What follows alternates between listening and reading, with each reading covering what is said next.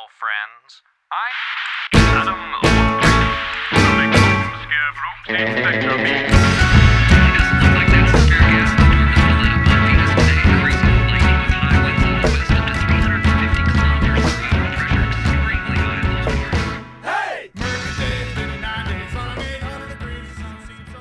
Hello, and welcome to the Four Color Nerds Comic Podcast. I'm Carissa, and I'm joined by the other nerds. Matt. Hi. Christina. Hello. And Ryan. Hello. Together, we take on the week's comics. Each week, we read a variety of comics and gather here to discuss them. This is a review show, so there will be spoilers. If you don't want to hear spoilers, take a break now. Go read your week's books, and then come on back. Each week, one of us picks their favorite book of the week, and that's our pick of the week. This week, I am that nerd, and this week, the pick goes to Groot number 6. No surprise there for anyone who knows me. So, let's see. Pick of the week, Groot number 6. Marvel Comics, written by Jeffrey Loveness, and you know I put your names, everyone, and art by Brian Kissinger. Okay, so I was surprised that this was going to be kind of surprised that this was my pick of the week. I love Groot, so that's no surprise. But, you know, generally the series has been it's been cutesy but kind of lackluster. I liked it, but not loved it. But this one I really felt had like a sort of fan service. You see Groot and Rocket come into Earth, and you find out that they have a list, because Rocket asked Groot, what do you want to do? And so there's this list of, like, go see Star-Lord's music, and they go see, like, a band, and they don't like it. A really old band. A really old band. And then it was like, well, then Carol's suggestion was to see movies, so they're hanging up at Carol's pad. And that, by far, was my favorite, because they made a little Star Wars reference. So Groot was Star Wars, I was the most happiest girl ever.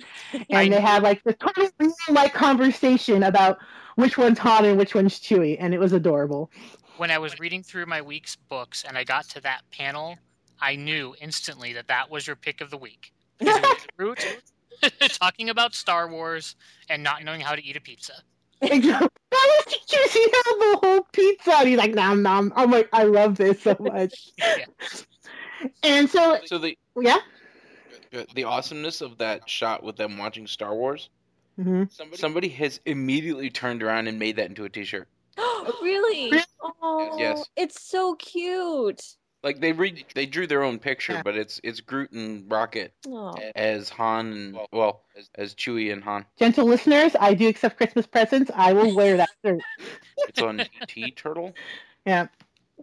And so they go through this list, and then it shows them partying with the X-Men, and you get a little hint of dialogue from Groot that isn't "I am Groot," because he's with Jean and she can read his mind. And it goes on to the story about him on it's Planet X, right? I don't know if I get my trivia backwards. Yeah, okay. Him on Planet X with the other Groots, and how he saves a little girl named Hannah, and how I guess like he's trying to find her. And it's just really cute and touching, and there's fan service to all the fans, and it was adorable, and I loved it. And it was just so sweet and cute. So that's why it was my pick of the week. It had all the right notes. It hit all the right things for me. And I thought, like I said, I mean, it was a total fan service. You know, so I'm not saying it's like great feats of writing, but I think there were really good writing in the book. I thought it had humor in it in the beginning, with their list of things to do. And like each one of them was really funny in its own way.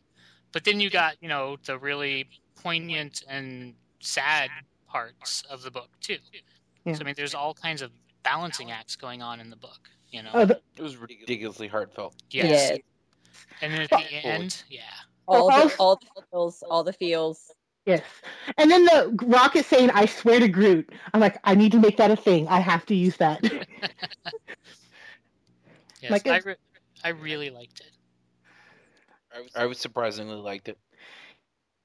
Yeah, like I said, I read the book where Groot sacrifices, quote unquote, sacrifices himself that they ripped off for the movie, and I thought that was just like the most like Groot movie, or scene, but this book, it got you a little. And I love the Jean thing.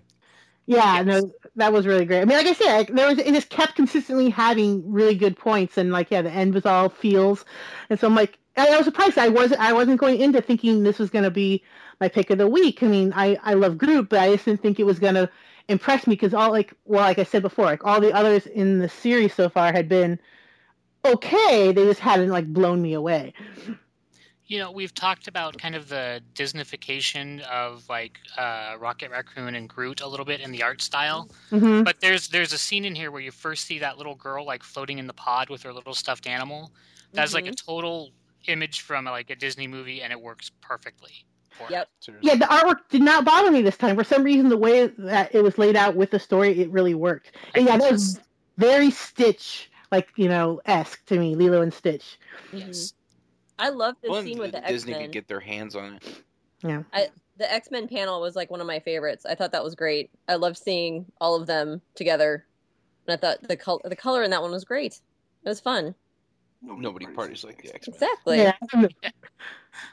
I liked it. They were trying to give him some like, no, go hang out with Iron Man because he knows how to party, but Yeah. nobody knows how to party like the X-Men. And did you see like the I can't tell if that's Wolverine in ice or in the metal from his I didn't catch that. It'd be him in adamantium. Yeah, when he got at the end of Death of Wolverine where he got covered in the adamantium. I think that's him. I think that's just a statue of him hanging out with them. Yeah, it's ice. There's Iceman there. I think maybe he iced a creation. Could be. Either way, Wolverine's there still in loving memory. So. There you go. Yeah. Yeah. But yeah, the book was probably there. He's just a girl. Yeah, it was so cute. Very cute. And normally I'm not a big fan of cute, but this worked in every way. And moving on from the opposite of that, let's go to Ryan. I believe you had one for us? Yes, total opposite of this book, like you said. Dark Knight 3, The Master Race #1 from DC Comics, written by Frank Miller and Brian Azzarello, art by Andy Kubert.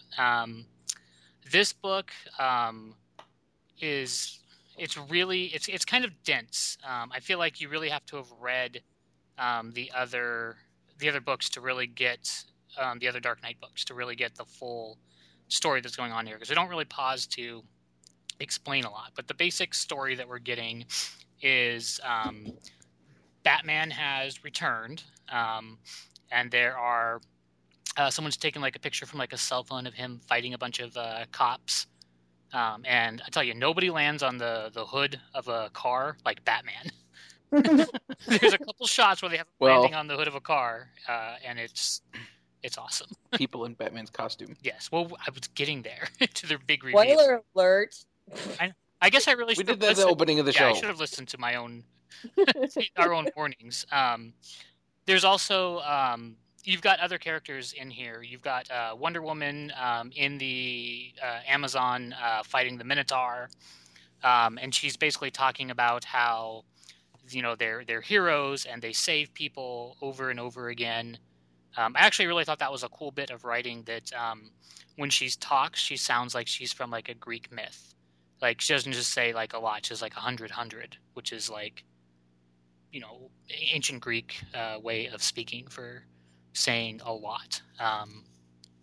And she kind of talks about how everyone calls them heroes, but eventually they turn on them, and this happens over and over and over again. But they still keep doing it. And then you get a scene that I think is the kind of the key to understanding the book, where the new Supergirl goes to the Fortress of Solitude and sees Superman in this, like sitting on his chair, like frozen in ice. And there's a line in there where she says, "Why did you let the ants knock you from the sky?" And I think that's going to be a big theme here in the Master Race, that you're going to see the ideas of what you do with power. Like, do you let these people who are less than you influence your decisions, or do you kind of seize the moral imperative to yourself? Then sort of the plot advances, and we see Batman again. Batman gets the living crap beat out of him by a bunch of cops. and then it's revealed that that is not Bruce Wayne, that is in fact Robin, and she claims that Bruce is dead. Whether that's true or not, I will wait and see. But that was a nice scene there. And then you get another little mini comic kind of in the back about the Atom, where Supergirl brings what she found in the Fortress of Solitude, which is the city of Kandor, and they want to be freed, which I guess is why they're coming to the Atom to make them larger. So, Matt, you and I were talking a little bit about what like the master race in here means.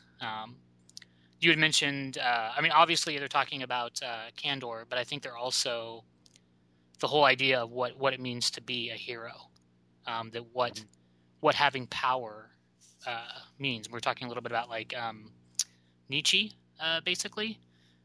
So, Right.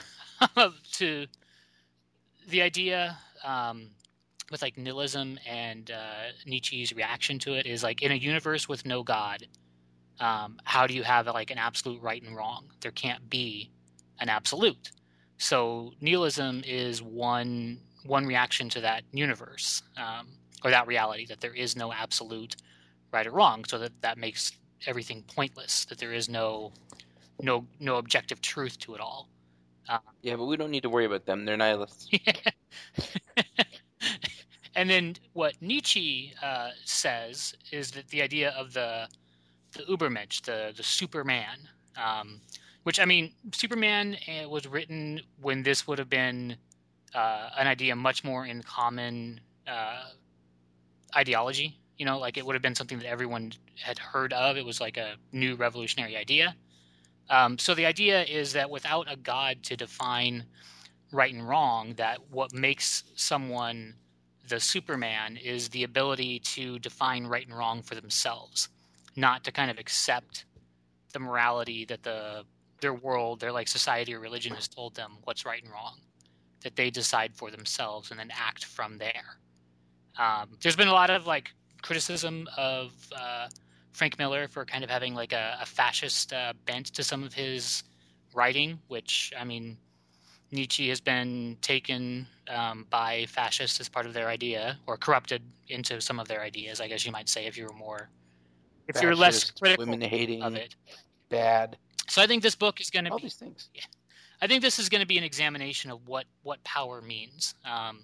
That if you're going to unleash this, Kandor and the Kryptonians on the world, what are they going to do?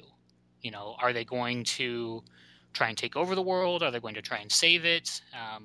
Are they going to be pushed to something by lesser men afraid of them? I'm not sure what's going to happen here, but I really want to see this story play out. Kevin Smith and Mark Bernardin actually covered this on this week's Batman and Batman. Oh, okay. I haven't listened to that. I've actually tried to avoid any Fat Man on Batman or other comic podcasts I listen to, so I can. I just listened to it today. Oh, well, let's talk about it. It was mostly them talking about Alias, or sorry, Jessica Jones. Oh, yeah. But they covered this because Batman. Yeah. Right. But they went into it in kind of the same details you've gone into. I thought it was surprisingly good. I didn't like the second one. I couldn't get through it. I think the second one was probably the weaker of the three so far. Yeah, I mean I understand he's dying and he's got cancer, but Jesus, can somebody else just draw the whole thing? You didn't like the art? I couldn't stand the pictures that he did of Superman. Are you talking about like this? Miller did this picture of Superman towards the end. Are you talking about on the cover of the Atom? I guess it was the cover of the Atom thing. Yeah, that one isn't so great, but yeah, that was Frank Miller. All the other covers were awesome, except for anything Miller drew. He's just. I've never really thought he was all that great, but he's just not getting better with age. And he seems to hate life. He's a horrible, bitter man. Well, I think his worldview tells you the world is a horrible, bitter place. that. But so does Alan Moore's. You're telling me Alan Moore isn't a horrible, bitter man? Oh, God. But his writing, I mean, his writing doesn't show it as much as Frank Miller's does. true. I mean, there's a line at the beginning of the book that says, "What is it? A good death? There's no such thing." So I think that, when we're talking about, and that shows you. So it says, a good death. There's no such thing, and that's an image of like the bat suit. But I don't think there's anyone in it. I think it'll be interesting to see how they take this one because they actually. Okay, wait. Did Never the story mind. a few years ago. I don't know how I missed this. So the first panel it says a good death. There's no such thing, and you see like the bat suit with basically no one in it. It's in like a bottle, and then someone breaks it, and that's obviously now I don't know how I missed this. Robin going and getting the bat suit after Bruce Wayne's death or supposed death. It's not like Bruce Wayne has not faked his death many, many times, and we haven't seen a body. True. So we'll see as it plays out. But I think that the book, I really like the art in it. I'm not such a big fan, and I wasn't a big fan in the beginning. In the first couple books, where they have like all their like street slang, and this one it's people texting. Oh, that irritated the hell out of me. I didn't like that either. I don't like that. I didn't like it in the '80s one. In the original one where they were trying to do, their like punk. I don't know what they were trying to do in that, but that was my least favorite part of this. That was like 1980s view of cyberpunk as seen through the horrible filter of Frank Miller's brain. Like, I think you can use texts and even text speak to tell a story well. Like, if you read like No Mercy from Image, they do a lot of that. But those are teenagers, and the people who are writing know how to actually use that voice. Mm-hmm. This one to me seems like, if my grandfather was trying to write about people texting, it just doesn't sound authentic. That's my only criticism of the book, because I don't like that. You hip kids, you? That part did bother me. I did see that before my thing had technical difficulties. I was like, what is that? That's annoying. Stop that. Yeah. I mean, it does. And then they also have like the panels, which I don't mind as much, of all the people on TV talking about what's going on. I mean, that's classic, Frank Miller or Dark Knight or Watchmen or any of those things where you have like the reaction of people. And I didn't mind that as much as a storytelling. So on that panel where it has all the newscasters, do you notice, like, ever wonder, like, sometimes when they're drawing if they use like references? Because that one looked like Jon Stewart with his hands up in the air and he had the gray hair. I'm like, yeah, and I think on the Daily Show screenshot. Well, there's an O'Brien. Yeah, the O'Brien looks like Bill O'Reilly. That's definitely who that's supposed to be. I think that's who both of those are supposed to be. Yeah, and I think the other one is like a morning show. Like I don't watch enough morning shows. It's Mike and Kelly. Okay. And I think is the other guy Al Sharpton, in the one who's by himself, who's like yelling. The cops got their guns out. He's in a couple. I think that's supposed to be Al Sharpton. I don't know who all there's. I don't know who the blonde one is. Yeah, I was watching that. I was like, oh yeah, that's who I think that is. Yeah, but I mean, this one was like you said, the tonal opposite of Groot. It's dark. It's not hopeless. A happy world. It's not hopeless. I mean, you still have hope is frozen in ice, but you still have Wonder Woman out there doing her thing. So it isn't completely hopeless, even when.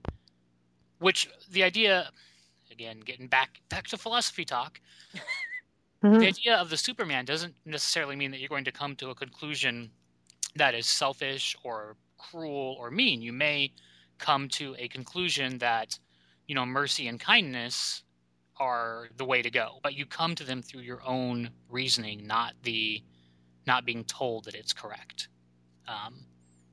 So if the book was just things are totally hopeless and everyone's given up, that wouldn't be interesting to me. But there are opposing sides to what is going to be, I think, the argument of the book of what do you do with power.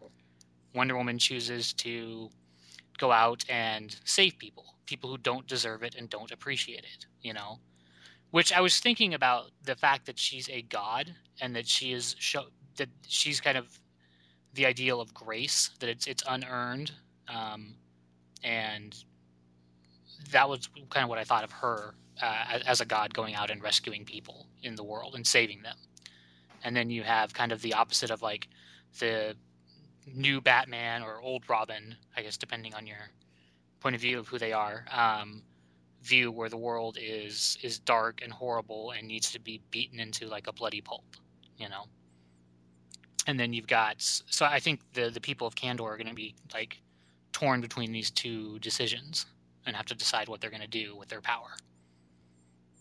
So I'm looking forward to it. I really enjoyed this. I'm also really curious as to how the hell and why Superman's frozen in ice.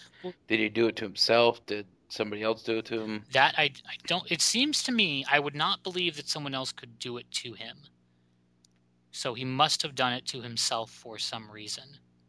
That was my thought. That either he's too powerful for the world to accept, so he has to kind of put himself away, or I don't know who else. Especially because he's frozen in ice. To me, that kind of brings up the idea of like the ice breath to me, like that he just like breathe that out around him.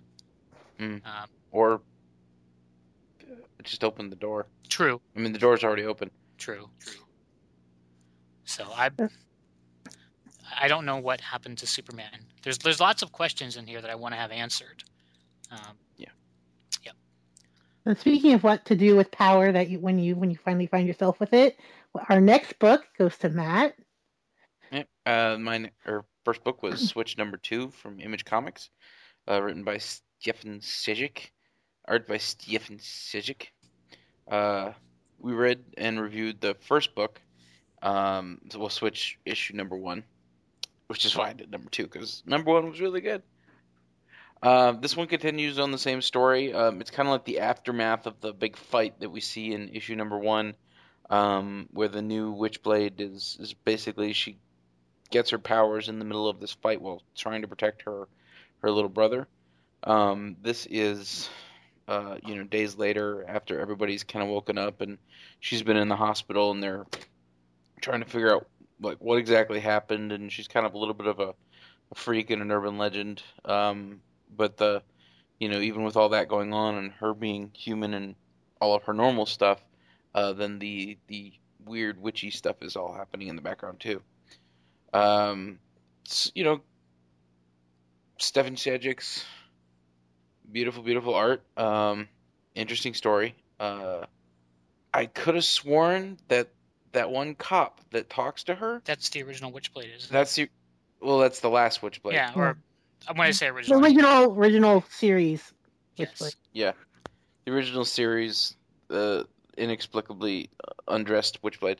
Yes, I thought the same thing too. I wasn't sure, but I'm like, wasn't she a cop, and didn't she look like that? I was actually going to ask you, Matt, if that's who it was, and as soon as you said it, I'm like, it must be, Yeah, I'm wondering if they're going to have her kind of, and when the book started out, they said he was going to pull in from like the darkness and the Witchblade and all that, and also references from just stuff that's not related to them.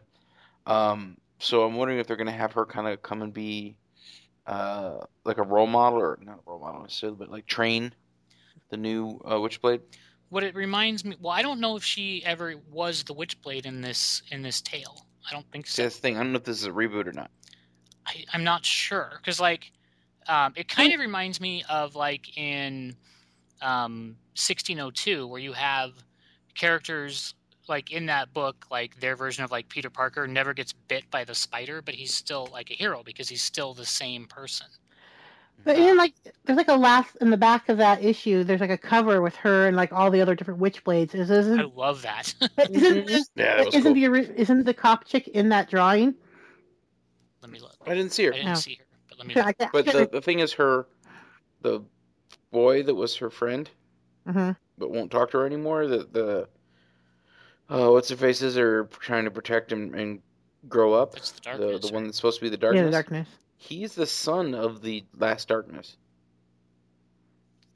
Like they even named the other character, so I don't see why they wouldn't have Sarah be the previous Witchblade. She might not be in that because she's not dead. You know. I don't know what the rules are on the Witchblade. Don't know. I don't remember if they said it, and I couldn't stand the old book because the drawing was crap. I don't like when you have female characters that are not dressed for the role that they should be in. You know, that like if you've a cop got, like if wearing you've got, nothing yeah, except for this weird like armor. a cop or a warrior or something like that, they should have some armor. You know, like there's a place for, you know, scantily clad women. You know, I'm not opposed to that, but it needs to be. They're not stupid. They're heroic. You know, they're not.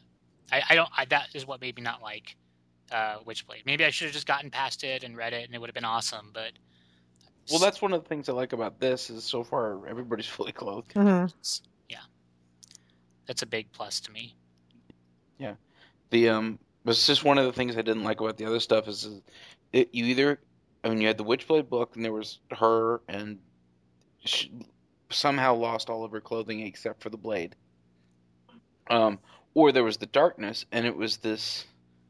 What's the right word? When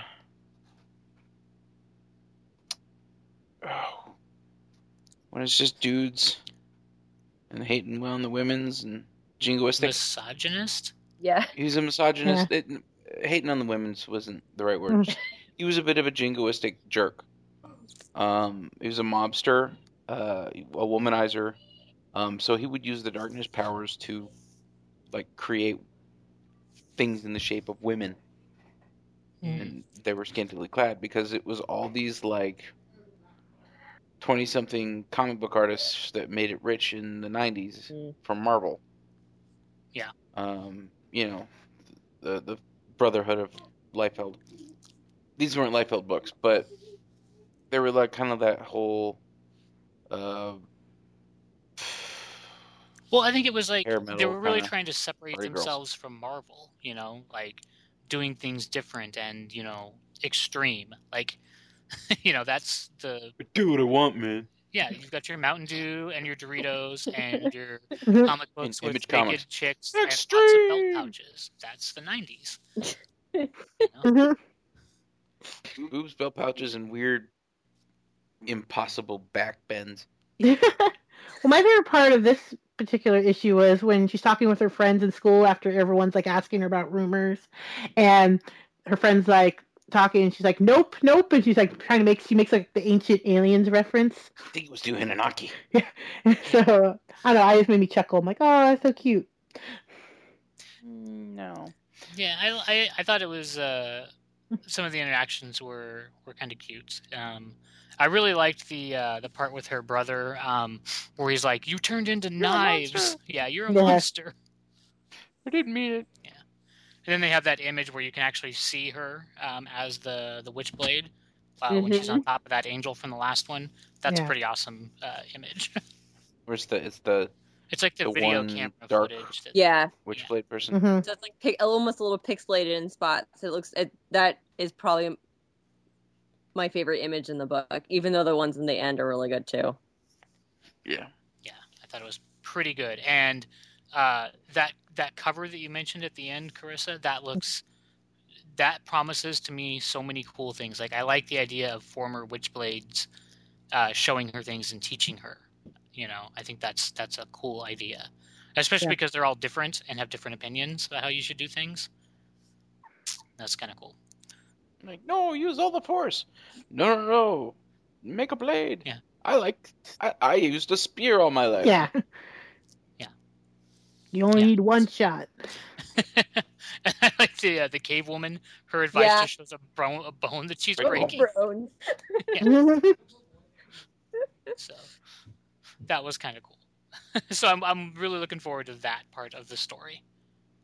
And speaking of cave people, I believe that was a nice transition for Christina.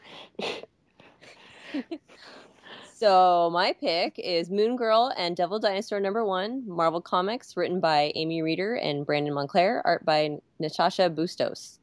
I have an unnatural love for Devil Dinosaur, which only came from Planet Hulk. I just want to hug him and squeeze him. and call him George. I don't know why. I love him. He's big and red, which says a lot because I married a redhead. So we get to meet our main character, who is Lunella, Moon Girl, Luna, yeah. She is super nerdy, super scientific. She likes to build things. Really, really smart, intelligent girl. I love looking at her room because you see there's a poster of Neil deGrasse Tyson on it, which is awesome. Yeah. I was like, aw. And she has a Godzilla, which is also pretty awesome as well. So she's not, I mean, she's super smart, but seems like she kind of hates school. She's probably really bored with it. All she wants to do is create gadgets. In her room, we also see there's like a bunch of rejections for obviously things that she's created that people just don't want. She's working on her creation, which is the Kree detector. And she goes out one night and is using her creation, and it actually seems to be working, and she finds a glowing orb and picks it up. And then we get a flashback.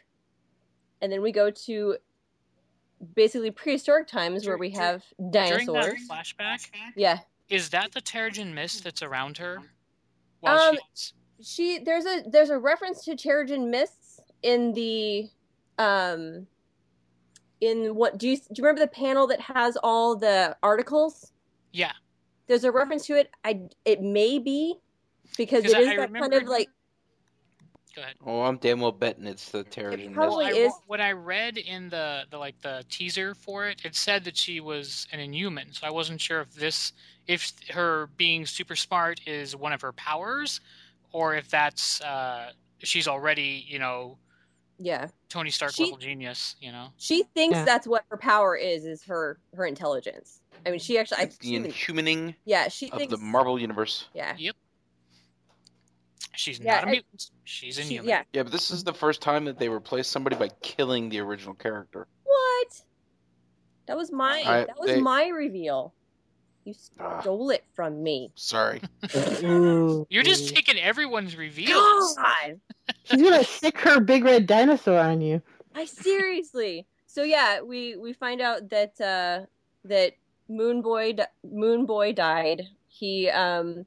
Fuckers. Yeah, he died holding a glowing orb that actually, and it doesn't really say it looks like it dissipates, but does anyone else think it could be inside him? Like, what happened to it? It just kind of like he was clutching it and then it kind of disappears.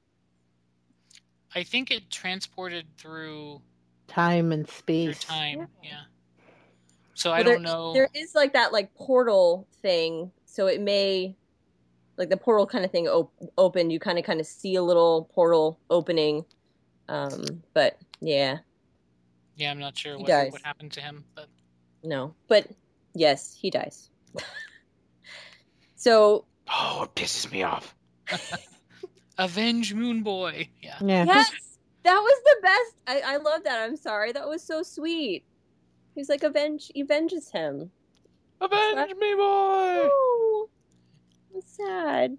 So we go back into like current time, and she's now got her glowing orb in her backpack, and I thought her face is so cute, where she's like so freaking happy that she's like, I got something. None of you guys have this. It's mine. Why are gym teachers in every universe such assholes? I don't know. I'm just trying to figure it out because that is like getting somebody called on your ass. Yeah.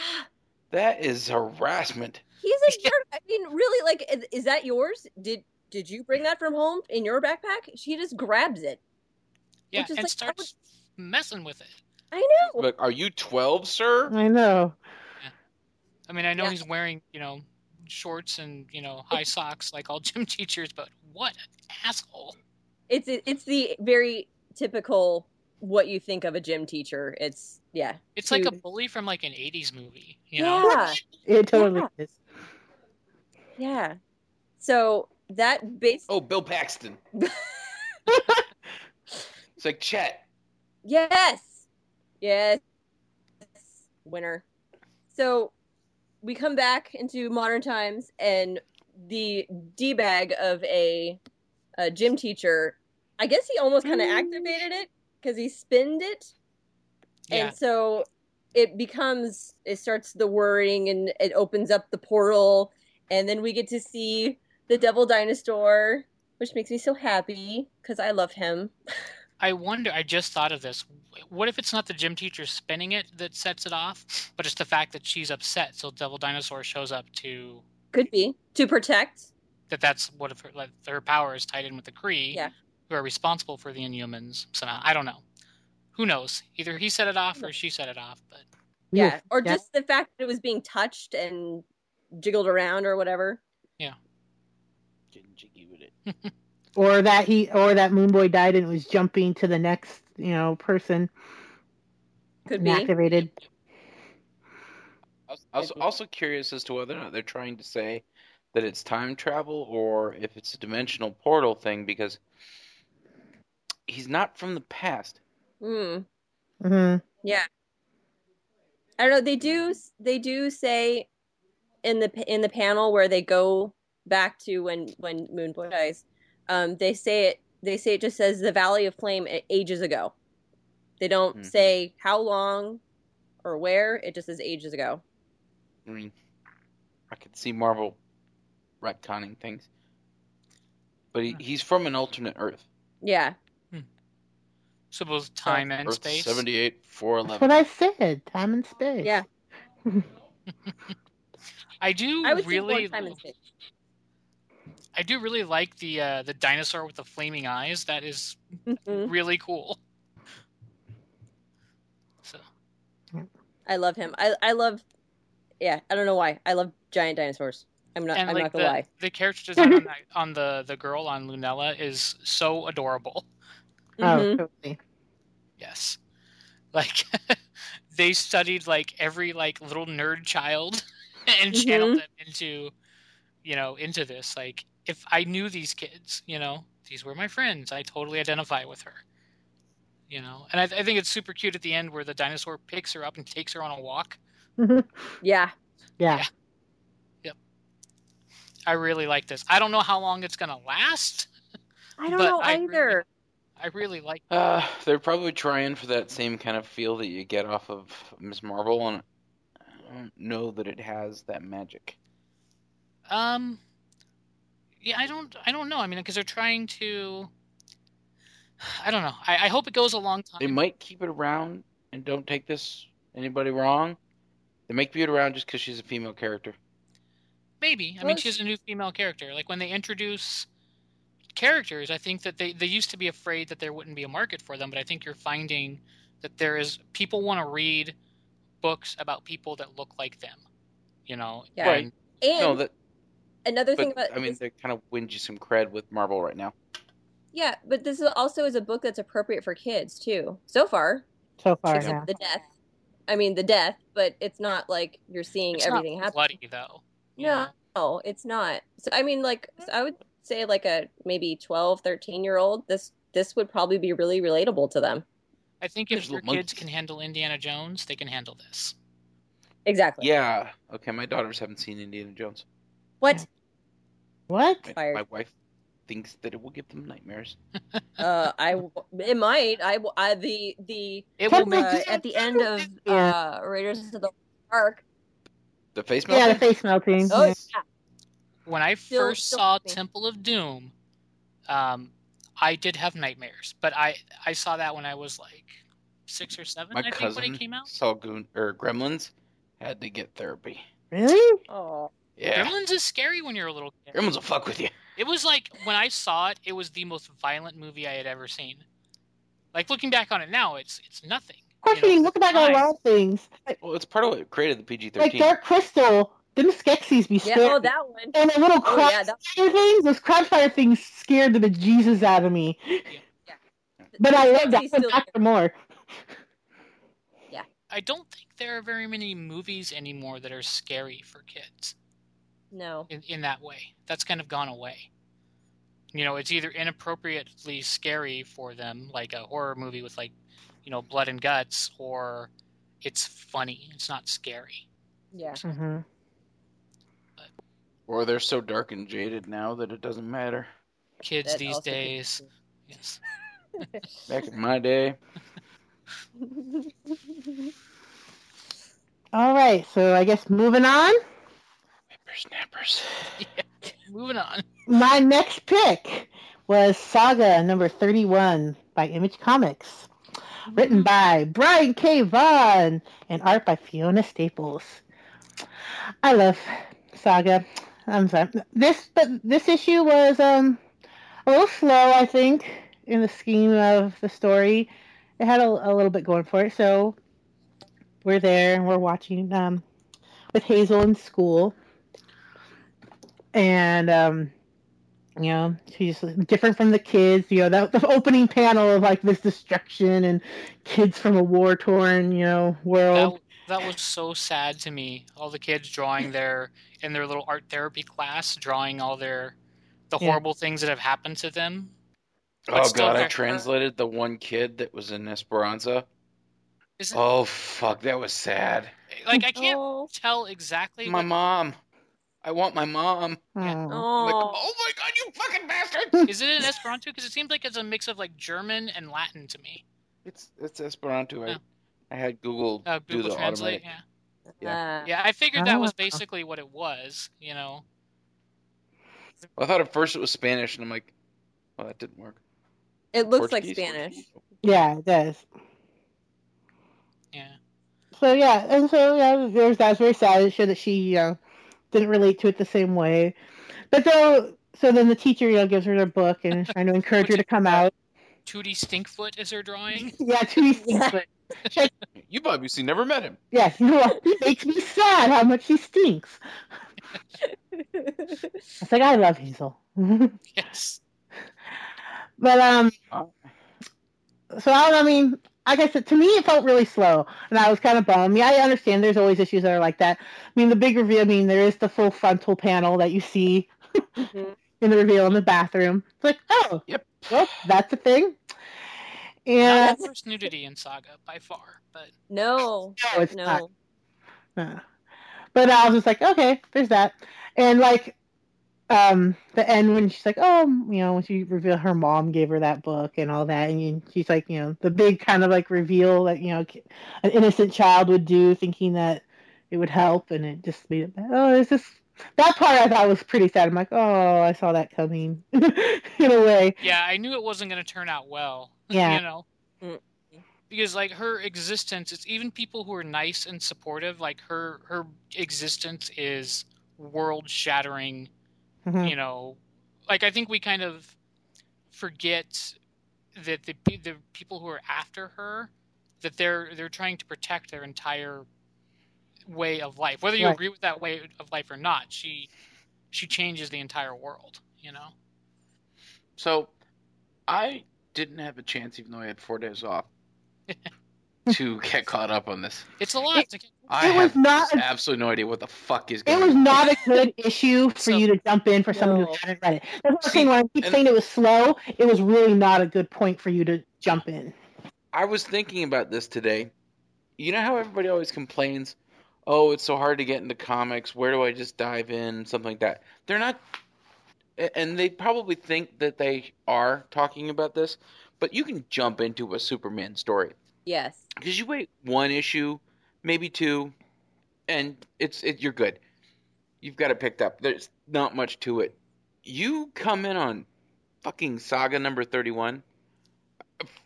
I'm like, what the fuck is it? It's like its namesake. It's a saga. Yes. It is long going, and so it lives up to that. And so and I think like I was telling you before, it jumps time periods in the storytelling. So like chunks of time you skip ahead in their lives.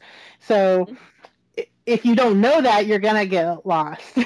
Right. So I read the first one. Right. Mm-hmm. The first issue or the first trade? The first issue of Saga. Okay. Yeah. And I read this one. Are her parents dead? Missing? So are these Saga like summary satyrs and fairies? So there's wings and horns, I think they call them. Like I don't know. There's probably actual names. Yes, robot. That's Prince Robot. Not Dr. Space Robot, but Prince Robot. Prince Robot, the 4th, I think. 4th, I think he's the 4th. Yeah. So those are the three main races that are in here. Saga is weird. You will see drawings of things Yeah, you could say that. you have never seen before. Yes. Oh yeah. And have had them signed. Yes, every issue of Saga has at least one panel to me that is beautiful and disturbing and totally unique. It's Fiona Staples is an incredible artist, but the story. So you've got this romance novel that has like a deeper, like hidden meaning to it, that basically inspires her parents to leave the war that their two races are fighting, and run away together. And they have Hazel, who's a crossbreed breed. Precocious little scamp. Yes, super adorable. Well, in the beginning, she's not, because she's just a baby. Yeah. Yep. And the torso pink ghost chick ends up being like her ghost guardian. She's like her ghost. So that is a ghost. Yes. Yeah. I didn't know if it was some sort of weird alien. But she's she was killed on one of the planets that they were on, and she was she melded to like their wooden rocket ship that they had? I think she's like somehow psychically or somehow connected and linked now to Hazel. Yeah. So there's even my explanation for it, trying to make it make sense, sounds fucking crazy. It does. Is it supposed to be fantasy in space? I think it's high. I think it's sci-fi. Yeah. I mean, there are dragons. There are Lion little adorable cats. talking seal men. Like I love. Oh gosh. I love him. I love Gus. But so there are things I think you might think of as fantastical, but they're not presented as fantasy. Like the ones with the horns, they have magic, but they're Okay, so what is your case you're trying to make here? My case I'm trying to make is it's not fantasy, but these guys have magic. It's like its own thing. It's yes, fantasy it might and be sci-fi, magic, but it's not all set mixed. in the past. Well, I guess that's why I said fantasy and sci-fi. in the same way that Star Wars is like fantasy in space. Fantasy is that fantasy or is that sci-fi? It's kind of both. Star Wars? Yes. I hate that argument. Well, I mean, is the Force magic or not magic? I mean, well, it depends. If you want it to suck and be the prequels, it's not magic. Well, it's a space opera. Themselves. Midichlorians. It's a It's a saga. space opera. Space. It's a space opera. Yeah, So then that's everybody what argues that space opera is fantasy, Well, but it's not. But then what's your definition of fantasy is the problem. And we could do a whole podcast, and maybe we should, on fantasy. But that's the problem, is that you gotta first define what fantasy is, and then you can have that conversation. I would say that this is both. I would say that this one is both. Yeah, I would agree with Christina. I definitely think it's both. They definitely put a lot of time in world building, but it goes through a series of issues. It's not just one issue where it's established. It definitely builds as it's going, and you kind of are shown a little bit more of the world as it goes. See, I kind of, well, I would say I disagree with Matt, but he actually has the experience of having read Saga without having read the previous 30 issues. Like, I think you could read this without having read the 30 issues, because Hazel doesn't really know what happened in her past, And it's not that it doesn't matter to the story, but this is self-contained. But the world itself, I guess, is confusing if you haven't read the previous issues. Yes. I just know that the wing people and the hoof people hate each other, and there's TV people. Yes. Yes. These are. Yep. That's kind of all I know. And bug people. And ghost people. Well, there's all kinds of alien races. Yeah. Horn people with. Like there's that other stuff. lizard, or not lizard, that snake person whose head got bashed in the beginning. Yeah. The succubus-looking lady kind of thing. Mm-hmm. Yeah. There's the spider drug dealer from the previous arc. There's. Yep. That I don't know. Yeah, but I don't think for this arc you really need it. But I could see how the world would be a little confusing. But I think as far as story goes, I think this arc you can kind of run with, but your mileage may vary on that. But I really think Brian K. Vaughan writes children really, really well. Yes. I think that is definitely his Hazel great was written strength. very well. Yes. Yes. Yeah. Yes. That definitely comes through in a lot of his work. Yes. Like when she goes into the shower and sees the nude scene, she's like, "You have dad bits." You know? Yeah. Yeah. She's like very confused, but not, I think, I think that was probably one of the big reveals for the issue. So I don't know if that's going to be a major character now or what. Yeah. But I also thought there's an image of her like grandmother like yelling at her, and that to me like that strikes So true. is that her grandmother? That's her grandmother. Yeah. Okay, because I could have sworn at some point they called her the aunt. I think the aunt that they're talking about is the African American lady that you see with like the prison gang. At least I assume they're a prison gang. I don't know. She's one of the like not separatists. What did they call them? The space terrorists, basically. Yeah. And plus, the grandmother's always spinning stories for their cover story, so she could have started calling herself an aunt at some point. Yeah. Well, and little kids will do that. They'll take people who are not related to them, and they'll do that. Yeah. But yeah, that poor bug lady got super shocked and passed out and hit her head on a table. Like there's that panel with her looking at her with like her eyes like super, super wide in shock. That I think is a good panel. And then when she's like lying there like with all the blood around her and like Hazel with her swear word, I love it.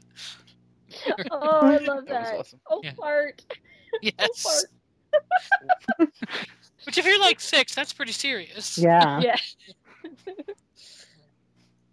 Yeah, so I really liked this issue of Saga. But I guess if you haven't read Saga, go back and reread it and then come back to this one because it's still good. Yeah. You just need to get into the story. One issue will not help. No. Yeah. And like And I said, it does- I think it's more for understanding the world than the plot. Yeah. Mhm. Each jump is really separate. And since there's so many out in like collected editions, it's awesome because you can kind of plow through it all at once instead of what I wait did. issue by issue. Yep. But speaking of things you maybe can jump into and maybe can't, Nope. I have one, Outcast number 13 from Image Comics, written by Robert Kirkman, art by Paul Azaceta. So this is a new arc in the story of Outcast, which, like I said, is written by Robert Kirkman, who writes The Walking Dead.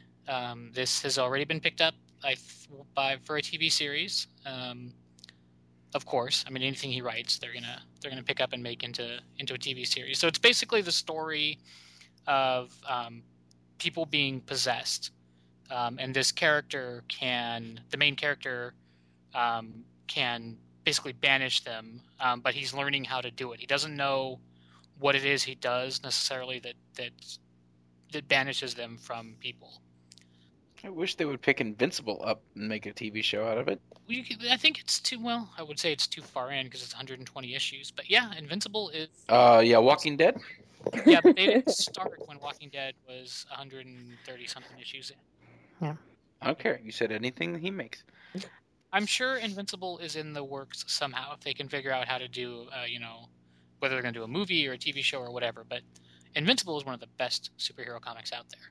So I actually haven't read Outcast, and then I picked this up and started reading it. I actually didn't notice who wrote it, and as I'm reading it, I'm like, this definitely has a Robert Kirkman feel. And then I go and flip back to the front, I'm like, oh, never mind. There's a good reason for that, yeah. And I was going to disagree with you that this is one of those things where you can either jump into or out of, but then at the same point, it is because it's about possession. But Yep. So the main character, like as you can tell, like in this issue is really violent. Really? Yeah. The exorcisms are not easy. And the first exorcism he performed was on his wife. I mean, you saw Oh shit! I hope it went better. No, it did not. So the guy with the broken nose in the beginning, that's That's his sister's husband. He's a police officer. He's the one who found him basically doing the same thing to his wife. So he, thinks that he's like this horrible, like abusing, like wife beater. His kids were taken away. Like his whole life has been ruined. His mother was possessed by a demon. Jesus fuck! Was a horribly abusive parent. So his life has all been. Is he the outcast? Well, so there's. Or is he outcasting the demons? That's kind of a double meaning for it. So there's parts in it where they talk about how they need him. So I don't know what it is. This whole series is like a mystery. Like he doesn't know. For a long time, he doesn't know what it is that he does that gets rid of them. He just knows that they hate being around him. And at first, to be close. At first, he thought it was like his blood, because like in these exorcisms, you can see how violent they are, right? That's when he gets their blood on them, they start screaming and they like spit out that like black cloud of stuff. But it seems now to be that it's actually just his touch that does it. So when he first, would grab them, they'd start screaming, they'd start fighting, more blood would get on them. So he's figuring out how to do it. We got to hug them demons away. So kind of the priest that's with him has been going around and doing these exorcisms. So he thought, but they're finding out that all the people that all the demons that he cast out are still there. Like they go back to check up on the people. Like the demons are very good at pretending to be like normal people. Like they're weird, but they don't like, run around like murdering children or, doing that. They just kind of sit in the dark by themselves and are. They just want to live. They just really want to be. There's a part where they say that, one day in this world is better than an eternity where they're from. So they enjoy this world. So they're kind of going around and going back to all these old exorcisms that the priest did, and he's learning how it works, grabbing them and using the water and the light and all of those things. That guy, kind of the guy with the white hair and the dark suit in the beginning and also at the end, that is, I don't know if that's supposed to be like Satan or one of the possessed, but he's kind of following him and kind of manipulating what's going on. Like the guy in the beginning, he goes outside to talk to that demon, and then he comes back and sees the exorcism that's happening and tries to stop it and gets like thrown out the window by his wife before the demon is expelled. So Outcast it's really kind of a brutal book. It's very violent. It starts out being very hopeless because the guy's life has just been turned into a complete wreck, and he's finding like a purpose, but it's not getting him back the things that he wants back. Like it's not getting him his wife back or his children back or any of those things, because there's, explaining that they've all been possessed by demons and you're casting them out. That's not going to get you your wife and family back. So yeah, it's kind of a sad book in that way, that he's figuring these things out, but it's not actually helping his life any. And then the priest, is smart and knows some things, but he, the demons are smart enough to fool the priest into thinking that he's performed exorcisms correctly. Like when he found the main character and figured out that he could cast out demons with his touch, he took him along as like, he goes around to check on the people who are possessed because he thinks that they are, more likely to either kill themselves when they've kind of realized what they've done, but they might be more susceptible to being possessed again. And he brought the guy along with him on the ride along, and that went really bad. And that's where he touched the other person, and they started screaming, and they realized that those demons were still there. So this new arc, I think, is going to be them figuring out more about the world, about what's happening. And there's also that scene at the end where the devil demon guy is sitting in the room with the kid. That to me is creepy. It's super creepy. Where he says, what is it? Don't cry, dear child, you're safe with me. And she does not look happy at all to have this creepy man in her living room. So Did you guys read Outcast? It sounds like, Matt, you read it a little bit. Well, I read this issue. I haven't gone back to read the other ones because time limited. Yes. Yeah, I only read this issue. I wasn't really familiar with it, so you kind of filled in some gaps. Yeah, I same didn't here. really know what was going on. I mean, I got the possession part, but I don't know the characters. It's good though. It is very graphic. Yes. Every time that they actually like basically encounter someone with the possession, like it's an ordeal for them to exercise the demon, to cast it out. It's very violent. And then they have like, not only is there like physical violence, but the demon kind of like pleads with them, and like preys on their sympathy. Mhm. I mean, you see that in like movies like The Exorcist and stuff too. But there's like that scene when the husband walks in and he's like, "What?" She's like, "Why are you letting them do this to me?" Yeah. So I mean, they will say some things that are pretty fucked up, because like his whole life he's been surrounded by these demons, so they know a lot about him. Like they know the buttons to push. Have you been watching Ash vs. Evil Dead? I have. Yay! Did it make you think It of this? seems like that, like when her mom, what's her Yes. face's mom at the Yeah. beginning, like episode 2 or 3, she's like, "You've got to help me. I'm trying to fight it." Yeah. That's what I think Mhm. of. This made me think of that as well, just because that's I just watched like 2 episodes last night trying to catch up. You little bastards. I love our meter. So yeah, I Such a don't good know show. if Outcast 13 is going to be easy to jump in on or not, or if you need to go back and read the previous ones. But if you like Robert Kirkman, or if you are interested in a mystery that you really, 13 issues in, I understand not nearly as much as I would like, which is a good thing, I think. Sometimes the reveal for a series can be kind of too long or too slow, and I think this one is pacing it just right. That you learn a little bit each time, but the overall, like I'm learning how it works mechanically, what he needs to do and how it works, but I don't understand why. So, every issue you learn a little bit more, but you never get the complete picture. That's what I was going to ask you, is the why it's happening. I don't know. I Yeah. don't know why he can do it. It's like, as Matt said, like, is he? I mean, there's a lot of the title, right? Outcast. Like, he's been outcast from society. These demons have been outcast from hell. Is he somehow related to these demons? Is he like a fallen angel? I don't know why he can do these things, and he doesn't know either. Like, no one knows why he can do this. Like, we'll find out eventually, but I don't know why. And Matt, you had another Image book for us? Which is ironic. This week, we don't have Image as our pick of the week. But I, Captain Let's Go use DC or Dark Horse or Marvel, I picked 2 Image, and that's really weird. This week, my other pick was Jupiter's Circle, Volume 2, number 1, by Image Comics, written by Mark Miller, art by Wilfredo Torres. I need to go back and read these, because once again, I found myself in a world that's already got something going on. Even though it's the start of a new story.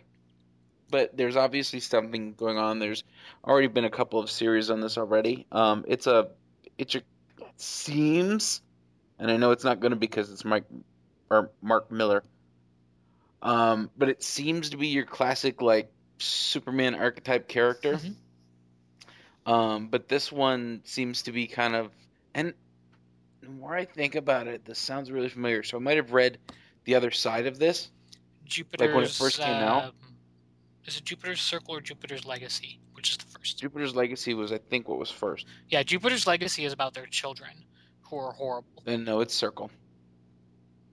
But I'll have to go back and read all of it. No, but I remember was what they're talking about. They're basically talking about he like went away, and then he came back and he had superpowers. Yeah, that was. Can I get a letter like that? That was Jupiter's Circle Volume 1, where they went to the island. Yeah. So I think I might have read that one when it first came out, Because that sounds familiar. Maybe it's just a cool idea, and I wish I'd read it. Now, this is the same guy who did Huck, which we read last week, correct? Yeah. Yes. Huck, Wanted. He did. Is Huck and Jupiter part of the same world? I don't think so. No, Oh, okay. they advertised them both at the end of the book. He did. What else did he's done? So many. He did Starlight. He did. What is that damn movie? With Hit Girl and Hit Girl and Beat Me Up Boy. Kick Ass. Yeah, Kick Ass. Kick-Ass. Yeah, he did that. Yeah, he did the story that the people who do the clothes, Kingsman, Yes. Yes. based off of. Up with that one. If it's violent and has something to say about comic books, he probably wrote it. Yeah, like this is a total Silver Age book. Yes, this is, and it's so fucking good. Did you? They've even got the trunks. Yeah. And he's talking to another guy in trunks with a mustache. You never fucking see that. Well, like this book. So his first one with Jupiter's Legacy was. I always think of it as like the Kardashian children of superheroes. Like they're all horrible, self-centered, drug addict, Paris Hilton party type characters. So him and his Lois Lane had kids, or yes. Okay. So, and then this one, he was saying that he misses kind of like the heroics in superheroes. So he wanted to show like a very Silver Age, not a lot. I mean, there are darker moments or more.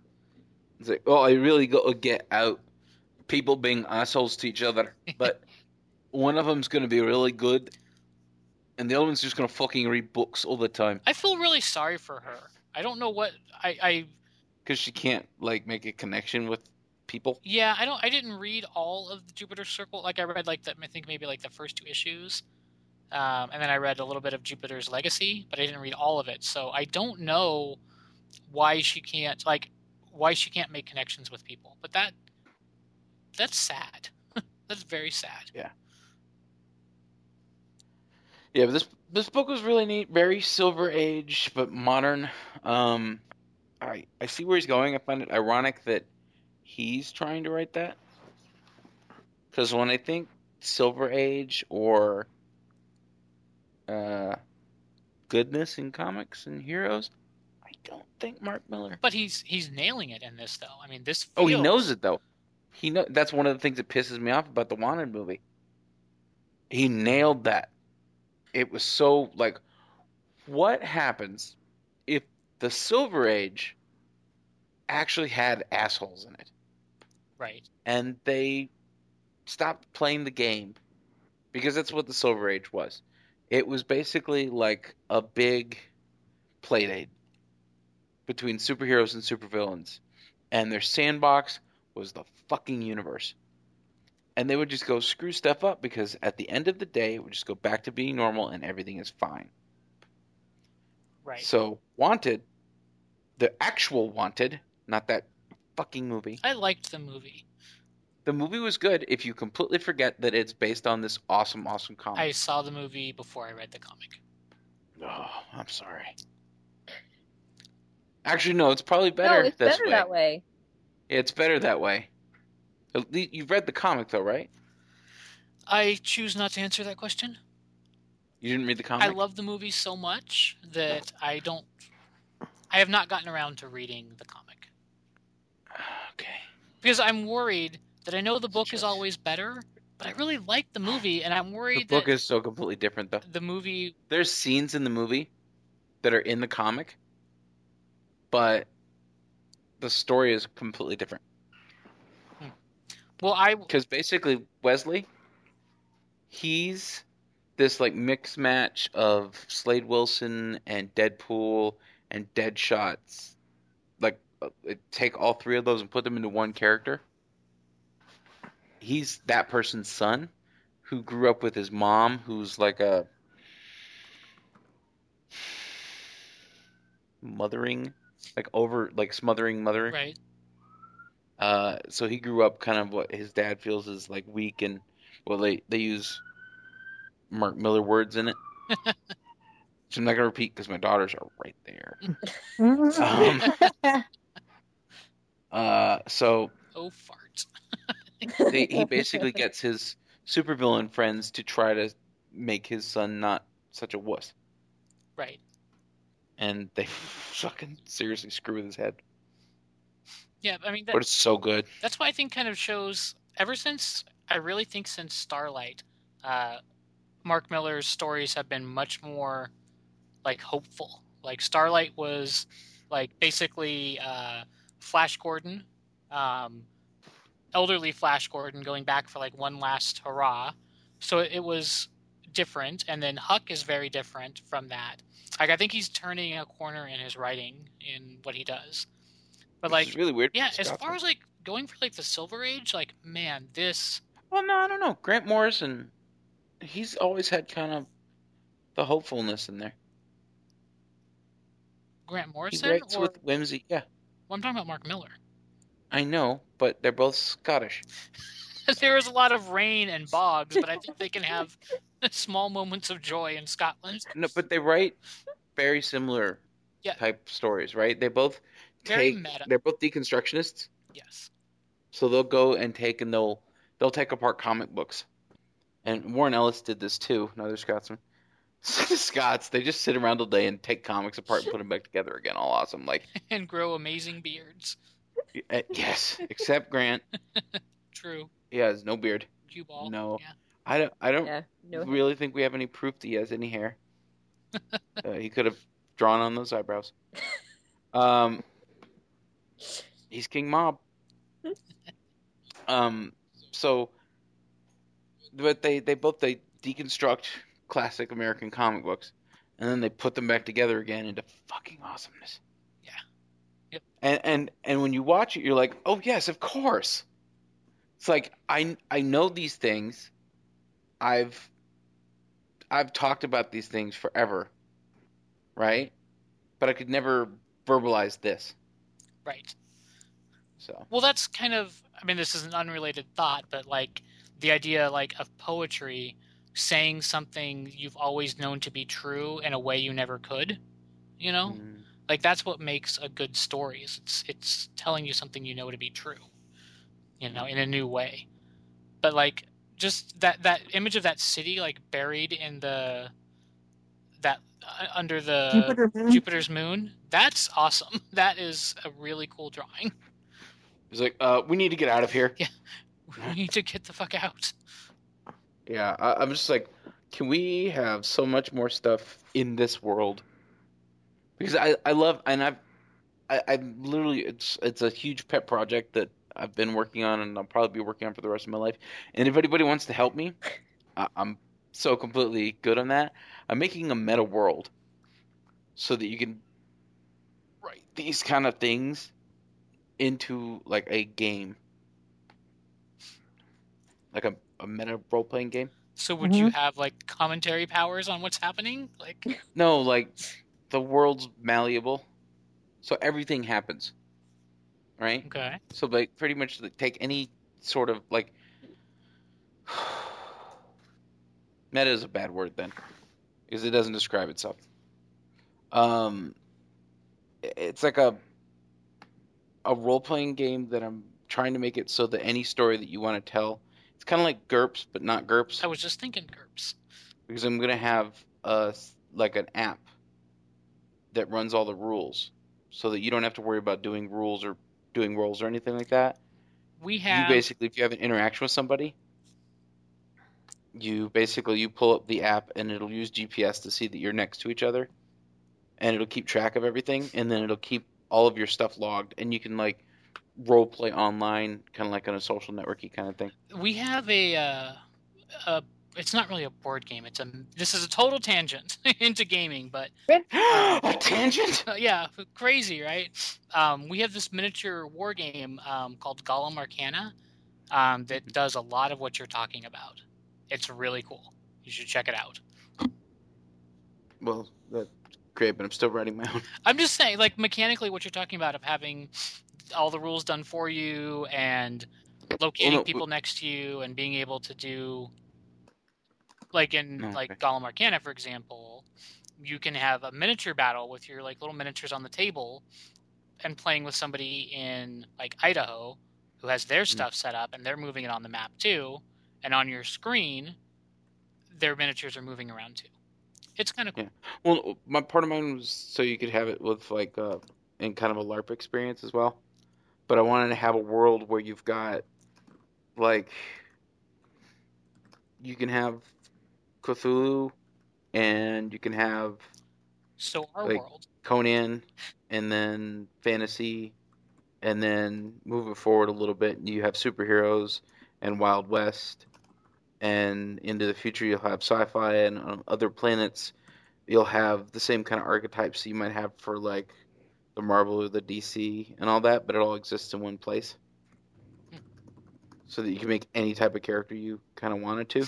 so would these be your Silver Age characters or examples These of kind them? of characters would be kind of Silver Age archetypes. Yeah.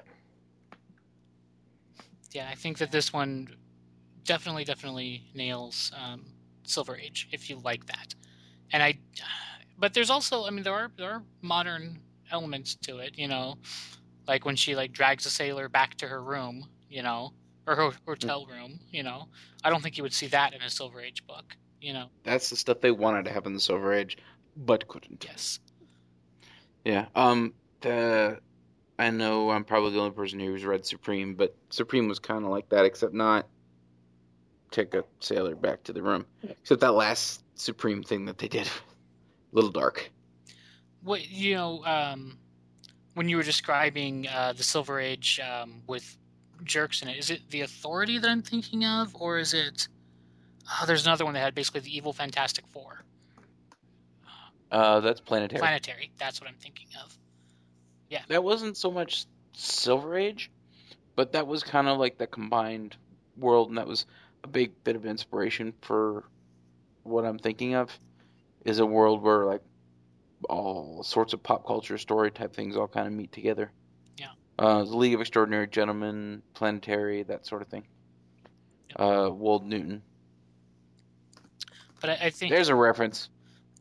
I think if you were to like how artists have like different like periods of their work, I think with Mark Miller, I really do think that, and I know I've mentioned Starlight many times because that is like a pivot point for his writing. It's where he starts getting good again, I guess you might say, and gets much more hopeful. There is a silver lining. Yeah. So, if you haven't read Starlight, I'd recommend checking it out. Yeah. It's on my list. Yep. I'm sure the list gets longer and longer every time we do something because seriously, it's so we need to bad. stop having new episodes. It's so bad. It's so long. Like, you should read this. I'm like, great. Like, no. Christina, you had a book? I have a book. My second pick was also Marvel, Angela, Queen of Hell #2, written by Margaret Bennett, art by Stephanie Hans. I don't know if I'm the only one who likes this book. I adore it. I love the love, really a love story between the two main characters, Sarah and Angela. I found it particularly humorous. All the music references in the book this time. There was a lot. There was the Alanis Morissette reference, the Love is a Battlefield, all that kind of stuff. I thought that was pretty fun. This is the second part 2. This is the second book in that series. This is where Sarah is already imprisoned in hell. Angela is trying to free her, and pretty much it seems the only way to free her is she actually has to challenge the Queen of Hell. I don't know if that technically frees her or if that she just gets to be with her forever. She strikes the deal, and she now has 3 trials she has to go through to even challenge the current Queen of Hell at battle. Her first challenge is fear. Yeah, fear, and that beast. I don't even know what that is. Is that? I don't even know. I don't even know. I couldn't explain. I'm like, it's got a bunch What? of skeletons. It's furry. It's got Weird. Horns. It's Kind of a werewolf-ish thing going on. What were those things that Thor talked about? You don't have such and such? hellhounds. No, it would be hell. No, he had a. In which Thor? yeah. I think it was in Avengers. I don't know. I'm sure there's some Norse mythology thing that this is. Yeah, I don't know. I was calling it man, bear, pig in my head just because that's, Totally. that's all I could come Are you with. ethereal? I will now forever call this man, bear, pig. Man, bear, pig of Ethereal. fear. Man, bear, pig. Man, pig of fear. Yes. So that is her first challenge. It's really interesting because it tries to attack her into all of like this is your worst Build fear, snipe. your your fear of dying alone, and she's like, hello, I've already had this happen. I am not afraid of this. Mhm. Why should I be afraid of this? This happened already. I lost Sarah. You got nothing on me, pretty much, basically. And then it was awesome. There's like super like outfit change.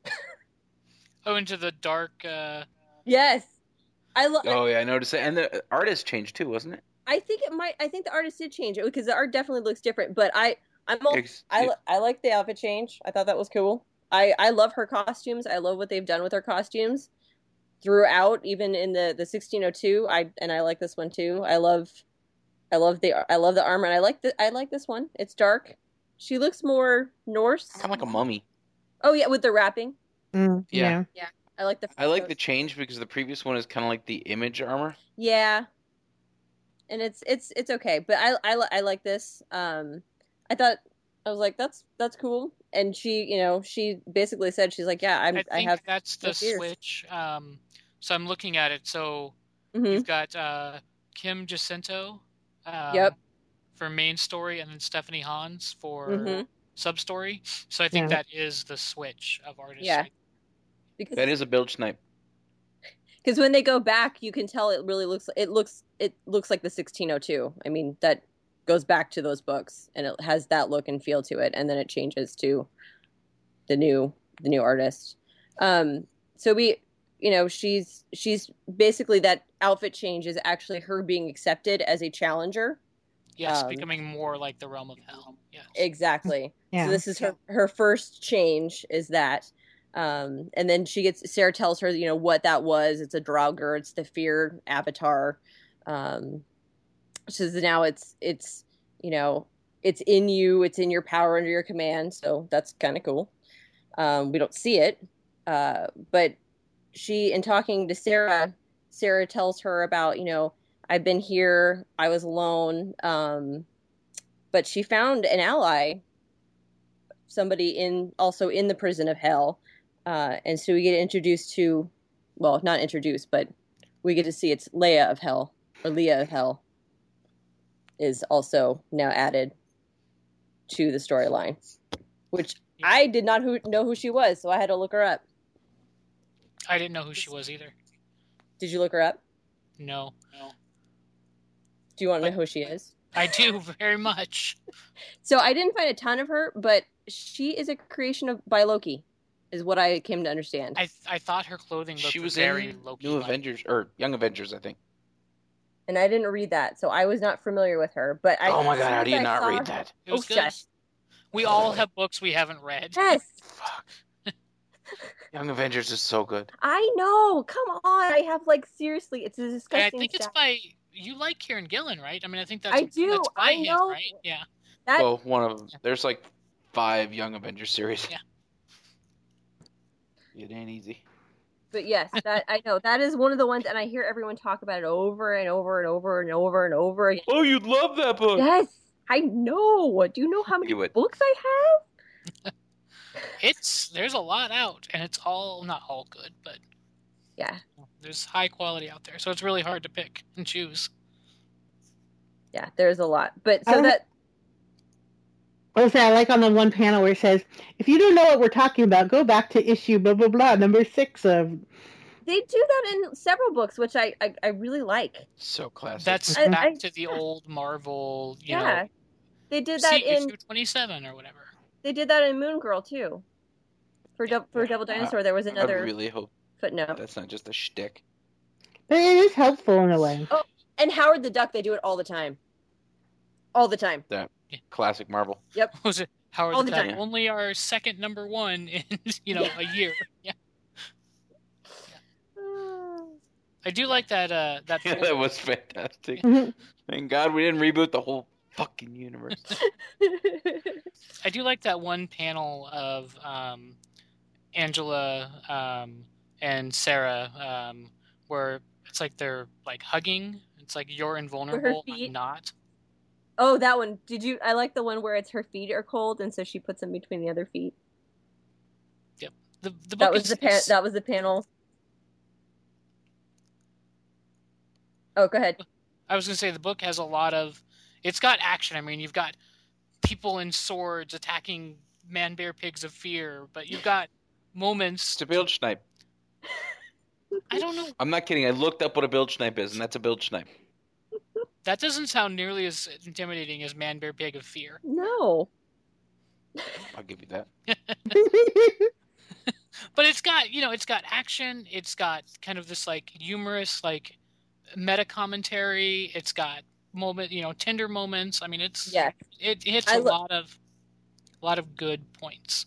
I like the beginning where Sarah's like the narrator and kind of like, I'm going to catch you up as what's been happening, and she tells it to you like somebody would actually be telling it to you instead of like reading a story about here's what you've been missing.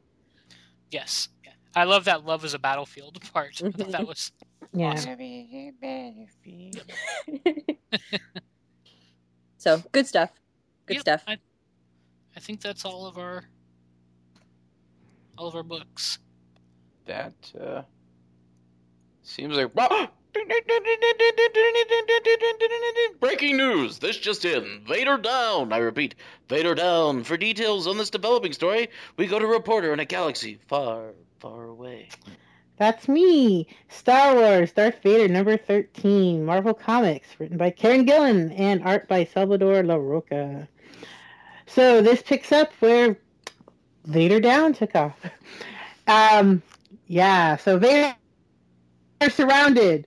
We all were looking forward to what was going to happen. And I'd like to say we weren't disappointed. Ass kicking is what happened.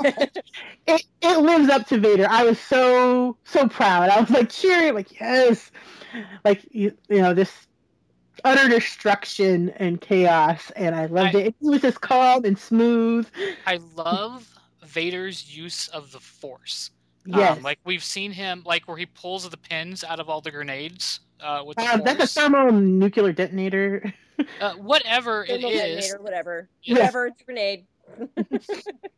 That was really cool. We also saw him like in previous issues where he's just like pulling ships out of the sky with the Force. Mm-hmm. Like he is a master of the Force. Yes. Well, it's like thinking outside the box. He knows what he has at his disposal and how he can use it to manipulate the situation. That's not what they would expect. Yes. Well, he's like turning he reminds me of like Force Judo, or Jiu-Jitsu. Like Force Judo. Well, he's taking their strengths and making them into their weaknesses. Which I like think is an ideal of the dark side. Like he's like, oh yeah, I'm gonna stand down. Kaboom! Yeah. Oh, you got me. No, you don't. Yeah. I just feel every time I see a group of people who are like, we're going to go kick Vader's ass. He's one guy and we're a whole rebel base. I'm like, you poor stupid bastards. And then like when they're looking at the TIE Fighter, they're like, oh, the weapons array is missing. I'm like, oh dear. Oh, you know what's going to happen. Yeah. No. And then not again. The thing I thought was a little confusing was Leia's attitude towards search versus Han's attitude for the search. Like, especially like when you think about like in Empire when she's like, Luke, at this trap, and being all like emotional and not really thinking straight, and like for him to just be like, no, we don't have anything to spare. It's like, what? Maybe this is her learning a lesson. Well, this is right after Star Wars. Yeah, that's what I'm saying. So Empire hasn't happened, so it seems like it's a weird kind of jump or move for that character. I think this is showing you more of her as like the idea of being like a commander. I think that's what they're trying to convey, but I don't feel like she really had that then. So she just watched Alderaan get destroyed. I know. Yeah, seriously, and then did a horrible mini-series. Yeah, yes, she had to suffer through that. Exactly. Just equally as terrible as the destruction of Alderaan. She's a little drained. Yeah, she's just on edge. That's all. But then the Han bromance continues. She's verklempt. I actually, when I was reading this, thinking about Leia, that they may be trying to prepare you for Leia in Force Awakens being more like a not sucky general.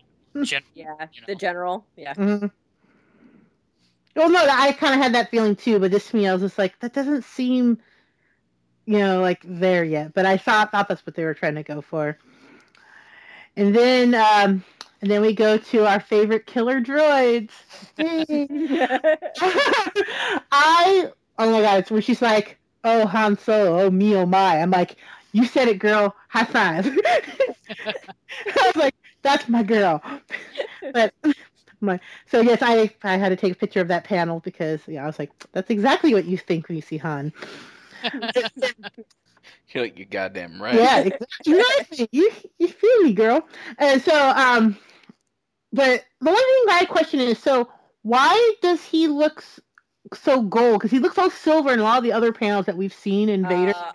Because they disguised him to be Yeah. able to... Did they show that happening? Because I'm like, I figured that's what it was. They were disguising him, but I'm like, she's holding up something that to me looks like maybe like space spray paint. I don't know what it is. Where she's like space spray paint. Look at it. Spray paint. It looks like a thing like maybe you would like check your ear with, but since she says come here, and then the next panel, it's a spray paint gun. It's kind of what it looks like.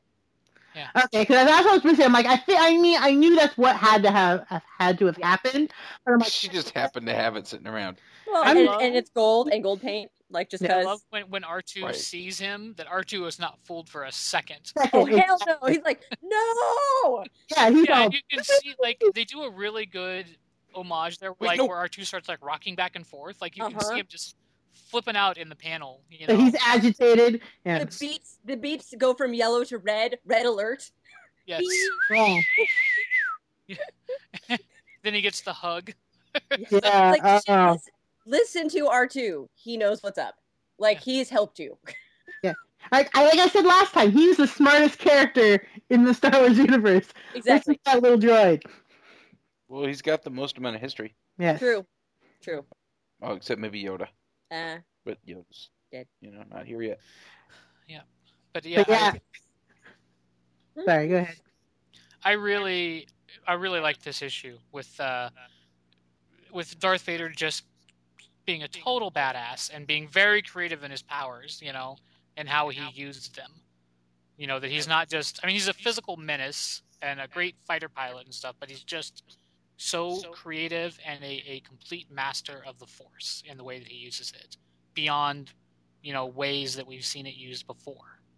Without badass, it's not like they invented new ways for him to do new powers that he has. Like you can't suddenly, I don't know, summon animals or something like that. But he can use his powers in new ways that don't seem like a stretch. It seems authentically Vader, and really, like I said before, I've said this before when we've talked about the Vader issues, that it takes the Hayden Christensen flavor out of your mouth. Like it makes you like, this is Vader. Yes. Though I did have a question. At one point, they mentioned Skywalker going up against Boba Fett, and I drew a blank. Where did that happen? Because I thought that was in Star Wars. I don't remember which issue, but it's basically. But he got blinded, so he didn't know that he was fighting Boba Fett. Okay. Yeah, he didn't see him, so he has no idea that he's ever encountered Boba Fett. Okay, because I was like, I know that had to have happened in one of these previous issues, and I was just drawing a blank, and I'm like, I'm gonna ask. I think it was pretty early in Star Wars. It was like maybe before... the third issue. I would say fairly early on, 3 or 4. I want to say it's more like 5. Maybe. It's he went to, because the first 4 issues were all that heist, and then he goes to Tatooine and he gets the book, and then he goes looking for more, And then that's how he gets caught into that. Yeah, because it's like Ben's battle house planet. that they go to. Yeah. Yep. But that's where that's from. Okay, thanks. Cool. And him being blinded, of course, is not really a disadvantage for him because he uses the Force. With the blast shield down, how am I supposed to fight? Yeah. With the blast shield down, how am I supposed to see anything? How Yeah, much pretty is much. Tatashi Station? Yeah. That was really good. Murders. Yeah, but I mean, you're right about getting rid of hearing Hayden Christensen when I see Darth Vader. Like, there's a panel. Look, he's a badass. Where he's like, lower your weapons, you will not be harmed. Just the way they have his head, tilted. I'm like, it just seems to me like, you fucking idiots, you're all going to die. I love that part. Like, I have such contempt for you, and like, you're already. I can't believe you fell for that one. Look behind you. Yes. It's the oldest trick in the book. Look, now I'm taking your thermal detonators and blowing them up. Schmucks. In the book, it does call them grenades. Oh, okay. But we know what they are. Yes. Don't tell us lies. They could be plasma grenades. Yep. Oh. But yeah, it's a really, and I was wondering how they were going to do, because this is like a crossover book between Star Wars and Vader. So some pages are much more Star Wars, some are much more Vader, and we're going to get that for the whole like Vader Down series. I'm pretty sure. Oh, yeah. Are we gonna get a Star Wars Star Wars book every week? Star Wars or I think Vader? we've dispatched a special reporter to a galaxy far, far away to report back on the Vader goings on as they develop. Excellent. Vader Down. Yes. I feel like we'll be here for the entire thing. Yes. I feel like this conflict has great ramifications for the galaxy. So. Merchandising people, I need some killer murder droid action figures. Thanks. Oh my god, I want those. Let's go get a C-3PO and R2-D2 and repaint them. Oh my god. Custom. Oh yeah. Yep. They are good little murder bots. Murder, death, kill. See, that was one thing that got me wondering. When Triple O, when they added him into the series, because there's that one asshole droid on Bespin. Oh, the one that works for the Empire? Who's like not the same one. Yeah. They should have made it the same one. But then you would have to, I guess. No. I'm totally happy with this new creation. Cool. Yeah. I'm happy with him too, but I would like them to kind of retcon the story back so that was 000. Like, maybe. Oh, how rude. Maybe. Isn't if 000 is a female bot, don't they even say that 000 refer is to female? her as a her? Yeah, I think they refer to her as a her. I didn't pick that up. But yeah, I I'm don't not know sure. if that's true or not. And I also do like the part where they talk about how like the R2 and has like betrayed the robots to the flesh beings. That I've always wondered about about the droids in the Star Wars universe, like how they feel about humans. So I thought that was an interesting little line in the end. Yeah. Definitely. Yep. All right. So, those were the books we read this week. To read our reviews, check out our weekly pull list and other nerd shenanigans. Go check out fourcolornerds.com. You can find the podcast on iTunes, on Stitcher, on SoundCloud, and on Podcast Addict. Make sure to subscribe to the podcast and be sure to come back next week for another episode. Until then, keep reading, nerds.